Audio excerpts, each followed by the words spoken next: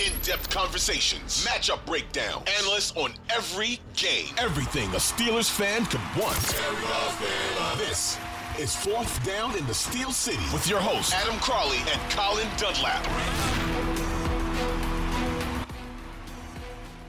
Fourth Down in the Steel City, Steelers, Jets on Sunday. I guess we don't have to go full bore into the preview now that I think about it, Colin, because we're going to be doing one of those on Friday. You're right. Does it get your blood pumping, though? Does it get you fired up? Jets, Steelers, a couple of powerhouses in the AFC? Maybe. I just found out that I need a lozenger. I just found out something like an hour ago, though, that I might get pumped up a little more, might get a little fired up, if you will, that I'm going as a fan. This would be like the first time I go as a fan in probably since probably I was in college to go to a Steeler game and not sit in the press box. I'm taking my daughter. My daughter's never been to a Steeler game. 11 years old. Yes. So are you going to pick me up, or do you want me to grab you guys, or how do you want to do that? No. Well, I'll see you there. I mean, I think there's tickets to be had right now. Ah, interesting. Very interesting. Well, first of all, I'm excited for you. It'll be fun. It doesn't sound like then that there'll be too many people. You should be able to have some space to yourself. I mean, are we already there? Are we seriously already there at 1 and 2? 3 weeks in? No, we're not there. I just had some tickets come available. Okay. So I'm there, but I'm excited. I'm excited to go. I'm excited for my daughter to go. Like I said, she's never been. But I do think you'll see a general deterioration if they lose this game. Which, oh my gosh, They can't lose this game, right? Of course they could lose this game, but they can't lose this game. And I'm serious about this. I don't like being this guy, ever like being this guy, because it's sports radio, hyperbole, yada, yada. Right. This is a must-win game. They got to have it. You can't lose this game staring down everything that's ahead of them in the Dolphins and the Bills and Tom Brady and all that and the Eagles and think, yeah, this will be fine. It's probably not going to be fine either way, but it sure as bleep ain't going to be fine if you go 1 and 3 to start the year with one of those losses being to the New York Jets. No, they can't lose this game. If they lose this game, the season's over, and there should be like full on house cleaning. There won't be, but it should be meltdown mode if they lose this game. I'm totally with you. I don't know if Joe Flacco is going to play. I don't know if it's going to be Zach Wilson. I've heard conflicting reports there. It doesn't matter. I don't care. I don't care. First round pick, Zach Wilson, your guy, your franchise. I don't care. You're the Jets. You're not good enough right now. And the Steelers are at home. They're favored. They need to get this shiz done. And I looked around the league this weekend, and we talked about this on the Fan Morning Show. Right. A lot of low-scoring games around the league this weekend, culminating in what was the greatest Sunday night football contest of all time, 11-10 the final score, with the Broncos beating a team that I forget already because I fell asleep in this thing. The Steelers, I wonder. Didn't they play San Francisco? It was San Francisco. I wonder, Colin. Yeah, I'm totally on it. I wonder if Mike Tomlin, because he's always talking about globally speaking, I wonder if Mike Tomlin looks at the slate of games from this weekend, sees a lot of low scores, and thinks to himself, you know what? I'm doing this exactly the right way. That's a very interesting vantage to look at it from. I look at it like, wow, we're not very far if you're the Steelers, speaking of the royal we, if you will. Not very far from being there if we tinker a little bit offensively. But knowing the hubris and the way in which the Steelers carry themselves, they probably walk around and say, well, we've only given up X amount of points. We're right there. We're not that far away. A little tinker here, tinker there, and man, we're alive. As opposed to full-scale change on the offense might get you something. Yeah, I'm actually more discouraged after watching this weekend. I think they'll go the other way. I'm more discouraged because I looked around the league. I'm watching these games. The Steelers' skill position players, they're upper quarter of the league good. Deontay Johnson, Chase Claypool, George Pickens, Pat Freiermuth, Najee Harris when he's not hurt. This is a unit that should be able to put up points, especially when you consider that the offensive line's actually been pretty good, and yet they're still not doing it. And Mitch Trubisky has turned the football over at a lower percentage than anybody in the league. And Mike Tomlin probably looks at that and goes, "Oh, this is great. This is wonderful. This is exactly what I want." But with the offensive line playing well and the skilled position players that they have, and Trubisky not turning the football over, they still suck on offense. You shouldn't be ignoring that. And in fact, if you're Mike Tomlin, to ignore that as being derelict of duty.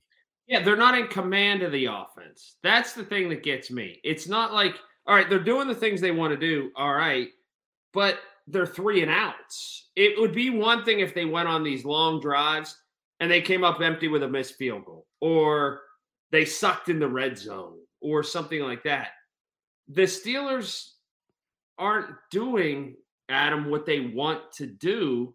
So I can't get behind all these stats of being safe. I can't, Yep.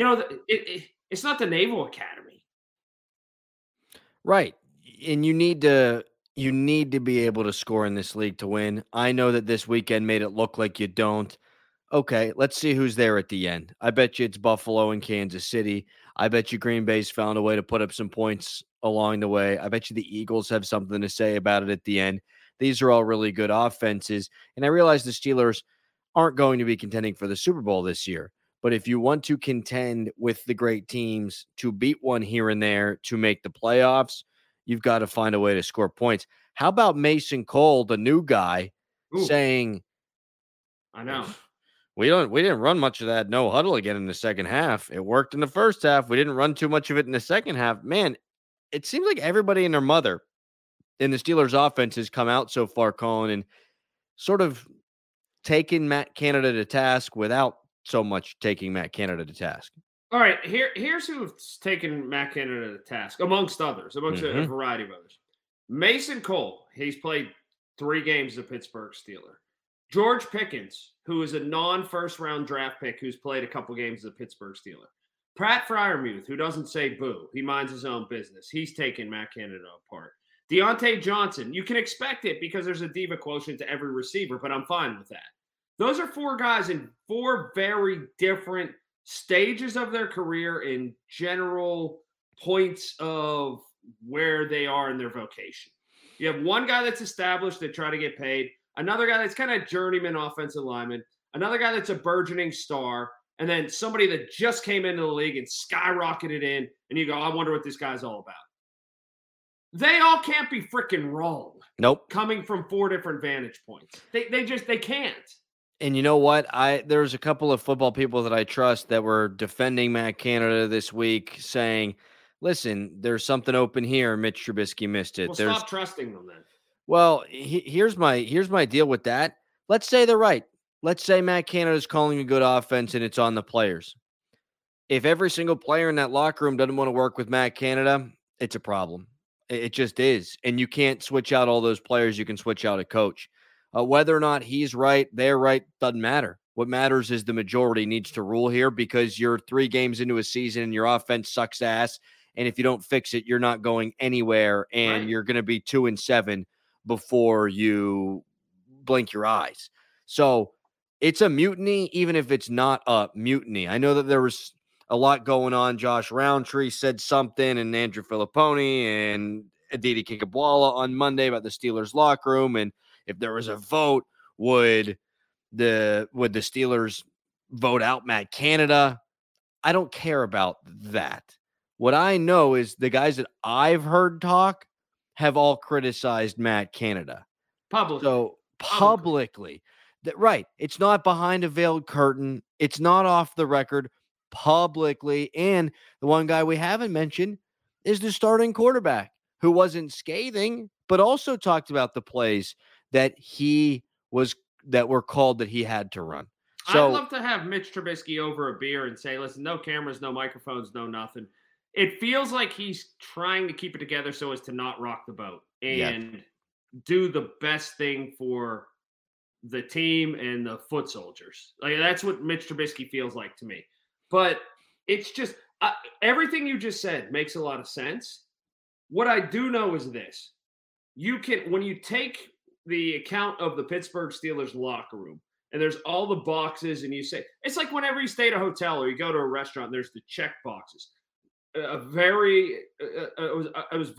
liked it. I loved it. Was very disappointed, average, whatever. You can eliminate the very happy box.